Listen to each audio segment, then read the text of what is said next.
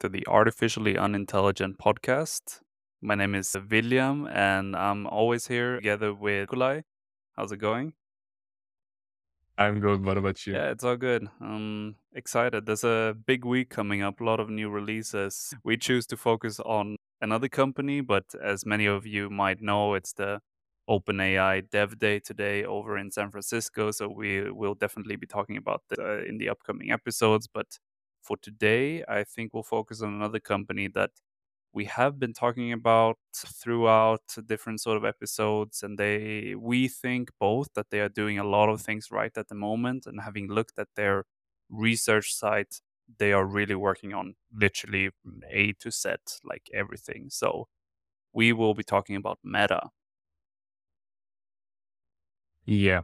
And especially like recently, they did like a large push in like open source AI. They always bring a big proponent with like PyTorch, but also React.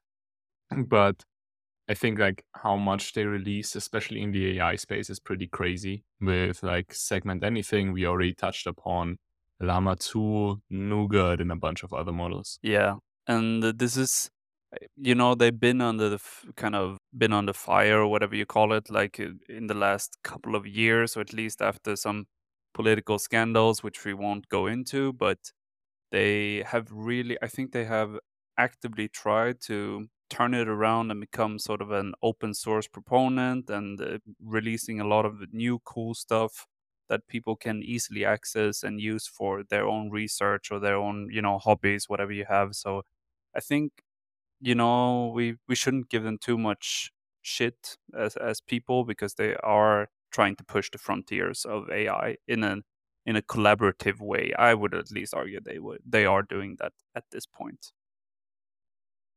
Yeah. Yeah. And actually, I think like if you're looking at the open source models they brought out in the last few months, like one called Nougat, which is Neural Optical Understanding for Academic Documents, so basically an OCR for academic documents, like a SAM model for segmentation, additional one image creation model, which I've seen, but also Seamless M4T, which is basically a text translation model with nearly 100 different languages, which is quite crazy. Then Llama 2, of course, which they completely open sourced, but also Facet, which I think is quite cool, which stands for Facebook's Annotated Computer Vision Testbed, which is a dataset created by Meta to probe computer vision models for biases.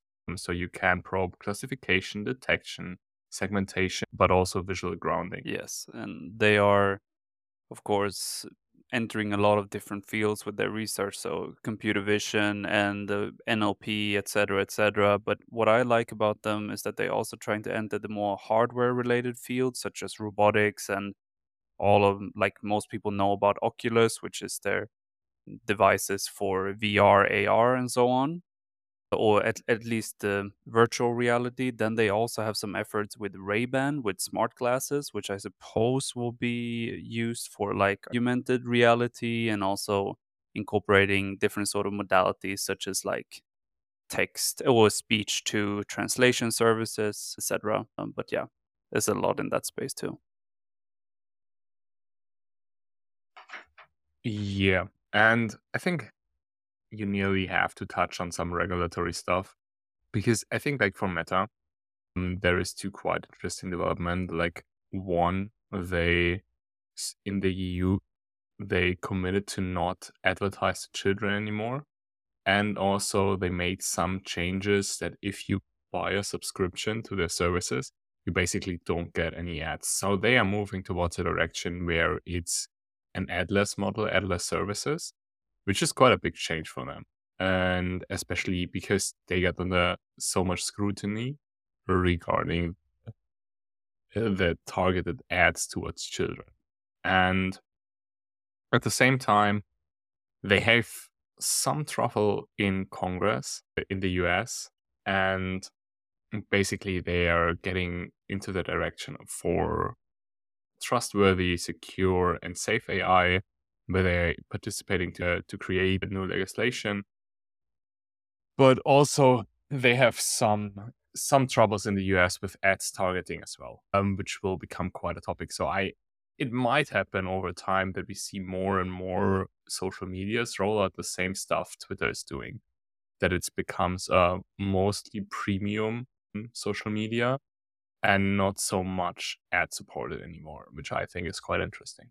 Yeah, it's an interesting debate on like what's the right business model here because freemium has, well, just your data being kind of the revenue generating source is, I'm not sure if that's, yeah, the best model in the long run. So that's like subscription could be an interesting one, but yeah, you when you think about meta, you also think about large data sets in any sort of modalities. And this shows in their really advanced models for computer vision. We have already talked about their model, what was it called? Segment anything, basically, which is a really interesting model itself. Then, of course, in the NLP space, where they have, services like WhatsApp, Instagram, Facebook that helps out with this, translation services as well. But yeah, they have a lot of data, and it's mainly been used for software kind of development. But as I touched upon, they are also entering like the fields of robotics and hardware devices such as Oculus itself. Yeah, it's a lot of things going on. But what do you personally find most interesting when it comes to meta in terms of technologies? I think it's kind of obvious. For me, it's the Llama 2 model, which they open sourced, like kind of open source. They didn't really open source the data they used to train it because it's pretty obvious because OpenAI is getting so many lawsuits by different authors. And I think just by not mentioning which data they used to train it, they kind of try to circumvent that stuff. But open sourcing is for me quite an interesting approach because they are banking on third party developers that start to improve Llama 2 and the AI software around it, but also the hardware. And I think we will see more and more pushes on Llama 2, but also, for example, the Falcon model, which will get more and more architecture updates, but also updates on how to run them efficiently, how to package them, how to compress them, how to quantize them, so they run more efficiently, especially on edge devices. And there is actually a big community on Reddit, which is called Local Llama, which are developing many different models which can be run on your own device, which is like a local first approach, which I'm most hopeful for. And I think for the next version of Llama, which they are already working on, I think we will see more like a more advanced chat version, which is trained on human feedback, because we start to see Meta integrating generative AI into Facebook, into WhatsApp, and the other services, which a user can chat with. And this will give them so much data to train on, which will be pretty crazy. And I hope that they use this data to train the models and then open source it again. What do you think is the reason why they are pushing the frontiers of NLP so much? What do you think they will use the Llama 2 models for if it happens to become, locally accessible and you can run it on whatever device you have it in the end? What do you think they will use it for mainly? I think, and what they will use it for, I think they will use it for chatbots. So what they are already doing in Facebook, where you can chat with like different characters, where they basically copy character AI's approach, and at the same time in like personal chats, like a personal assistance, where they continue to develop the models. And I think they noticed that the main differentiation is in the data. And I think they will use the models to capture more and more data, so then they can come back and fine tune better models. And at the same time, through open sourcing Llama 2, they can crowdsource the development, and which is a pretty big approach. And this is like a postulation by me. I think like by open sourcing it, they might even go into a direction that each customer gets a customized model. Because we saw on Segment Anything is running on your device, the web version. So it's using web GPU to plug into the GPU of the user in the end. So it's running locally on your device. And I think this could be a possibility for Meta where they start to make a bigger push into privacy, like Apple did, and starts to push out local models to the different users. And that's like why like local first, all the community, they can capture all the developments the community is doing because it's all open source. I think that their long-term vision is still the metaverse, basically. I think that they are still in on the metaverse themselves, and that they together with Oculus and all their efforts in generative AI, computer vision, NLP, they will create sort of AI agents in the metaverse or new ways to interact with other agents like you, me, whomever might be there. And together with, I don't know, diffusion models, you can kind of create your own world yourself, and you'll be able to interact with kind of with whatever. And this is, I still think that that's their long term strategy. Yeah. Yeah, I think. But that's also like local first. You need pretty efficient and small models to be able to run on the devices because communicating back and forth from the server to the device, even the edge server, in like any gaming context, virtual reality context, it's too slow. It's at least right now. And I think like local models could be a push around. Yeah, so everything has to run on one device basically and be able to efficiently generate a 3D world around you where you can, that you can interact with, that you can, I don't know, use eye gaze in order to look at a specific object, modify it, move it, whatever you have. Also talk with an AI agent, let's say that is built into some sort of Ray-Ban headset or whatever they are working on, so that you can. I'm not sure if it'll how it will look like, but I suppose that they wouldn't kind of talk about the metaverse unless it was actually going to happen or that's in their strategy, and kind of fusing all of their AI components together to make it as real as possible. Yeah. So I'm really curious whether they get like multiple different AIs running at the same time, how this will be orchestrated. Because in the end, yeah, running one small model on your GPU should be possible pretty soon across all devices or even on a CPU. But when you start to have like multiple models running again, like a vision model, you have a text model, this won't be possible. So I think the future is pretty much multimodal.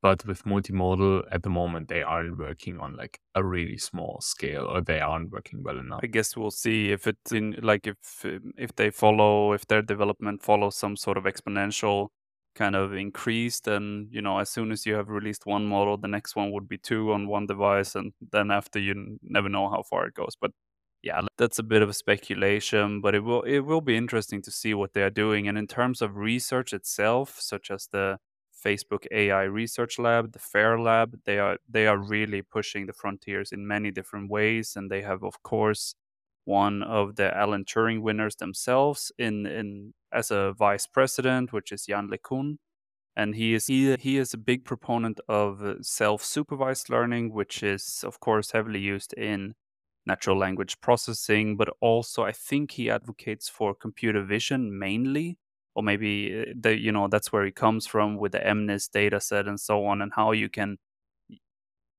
pre-train models to learn the representations of an image before actually putting a label onto it and say that, okay, this is a dog, basically. But he has some interesting thoughts on this, and I do think that they are. I mean, you always see the FAIR Research Lab in all the conferences out there, like the NeurIPS and the ICML, ICRL. I think he's even one of the creators of the ICRL conference, to be honest. But I can be wrong. I have no clue. Yeah. And maybe some more interesting stuff they are developing at the moment, especially around Llama 2. I think first they make it really easy to deploy it now. So they did like a complete notebook of how to deploy Llama 2 for like beginners. They started to do some inference optimization, which makes it easier to package the models and serve them. And also the the Intel hardware, which I found quite curious, that they started to bring out an optimized version for Intel AI hardware, which isn't the hardware you would commonly use for AI. Do you know a specific what it is or why they are working with this Intel's hardware devices? I'm not sure. So it's like I think Intel still has a pretty big footprint in laptops, especially in like the common or more common work laptops you get from your company. And I think it makes sense that I don't think they care about the training part. I think they care about the inference part. And with NVIDIA, they have like now a framework for deploying local AI models or deploying AI models on NVIDIA GPUs across the board. And I think this could be something similar that you have like someone training a model and he's easily pushing the models to the different hardwares or laptops of the customers in the end. That could be. Regarding Llama 2, why do you think they chose 7 billion, 13 billion, and 70 billion parameter size of the model? Is there a specific reason for this? Will they make them more small or smaller? What do you think? And so if we if you look at the common model sizes, let's go over a billion. I haven't seen so many 1 billion parameter models. You basically have like 3 billion, 7 billion, 14 billion, 30, and 70, which are the most common sizes. And it's pretty much it's hardware based. So if you do the math, you have like the different GPU sizes like 8 gig, 14 gig, 16, 32, and so on, 25.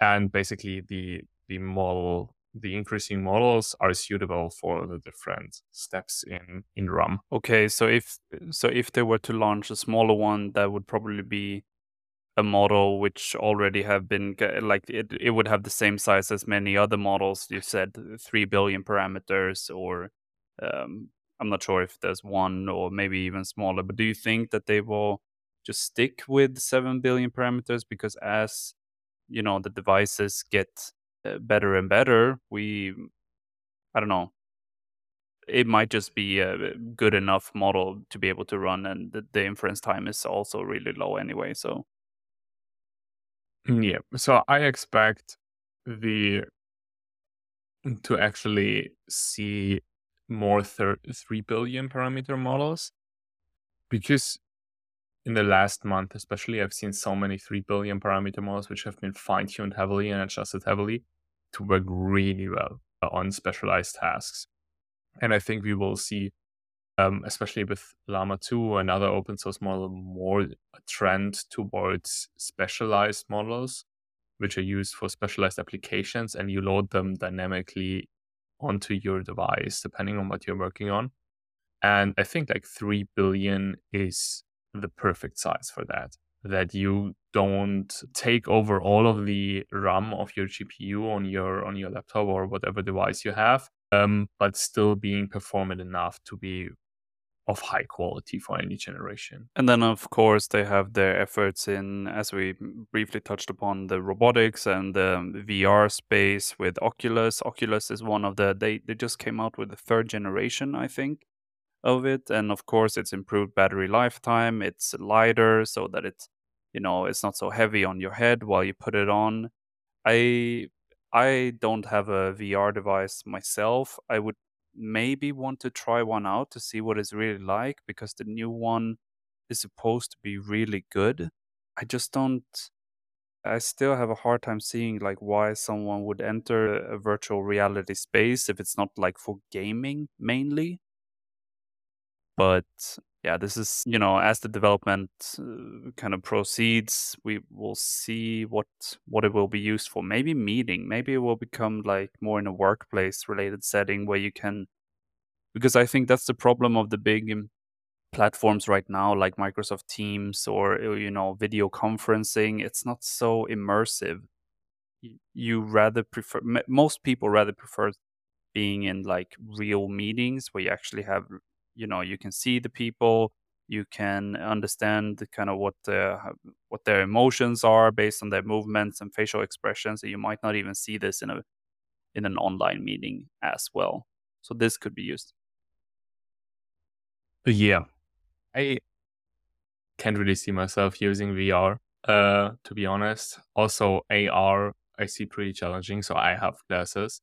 But when I'm out in my day to day, I'm not wearing my glasses most of the time unless I really need them, like when I'm in traffic or when I'm reading or when I'm on my laptop. But otherwise, I don't wear them.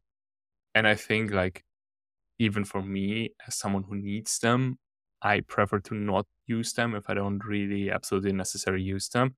And I think for people who are not used to wearing it, this will be even more pronounced. So I'm not sure how AR really will integrate. And I think like the obvious way is glasses at the moment, and this is for me pretty challenging. And for VR, I think it's underestimated of how prone we are to multitasking because we're always checking messages and stuff like that. And this would have to be integrated into VR. So you really need to be able to go cross platform. So you need to integrate the different messaging apps, the different hardware. So like you have to be able to integrate like Apple hardware or the messages you get on Apple off that. Otherwise, I'm always jumping from my VR glasses, taking them off, looking at my messages, and then going back again. And as you said, like what are your use cases beyond gaming? I think like I've seen a few cool examples with fitness, but that's just personal preference for me. I would just prefer regular classes and stuff like that. And the meeting stuff, I think it's pretty unnecessary. So either go in person or go in Zoom, but like something that's stuck in between is I'm not sure if it's unnecessary. I think it would maybe help people working remotely to be able to feel more, I don't know, connect more with people remotely. But this is just kind of speculation. And also for gaming, I'm not sure if VR and AR will redefine what gaming actually means. Maybe in a virtual reality where it feels like you are, I don't know, flying or something like that. People would love to do if you have really good VR glasses. And yeah, I don't know, but let's see how that develops. But it's an interesting space, and I like that they are also trying to push their models onto their own hardware. So we'll see how that goes. yeah, Is there anything else you want to touch great. upon before we leave this session? No, I think we're pretty good. We covered, I think, like most of the Yeah, interesting so stuff. please go and check out their research page. I can really recommend it because there's so many cool papers out, and also the like demos that you can check. It's really something I can definitely recommend it. But as you might have known, we did not touch upon PyTorch, which is one of the fundamental kind of technologies that enable them to run all their models in an efficient, collaborative, and open source way. We will get back to this and talk more about PyTorch and specifically PyTorch 2.0 and the newer versions in one of the coming episodes. But until then, hope you have a good day. Stay updated with what OpenAI is doing and what also Meta is doing because there's a lot coming out there right now. And we'll see you next time. See See you you. soon, buddy.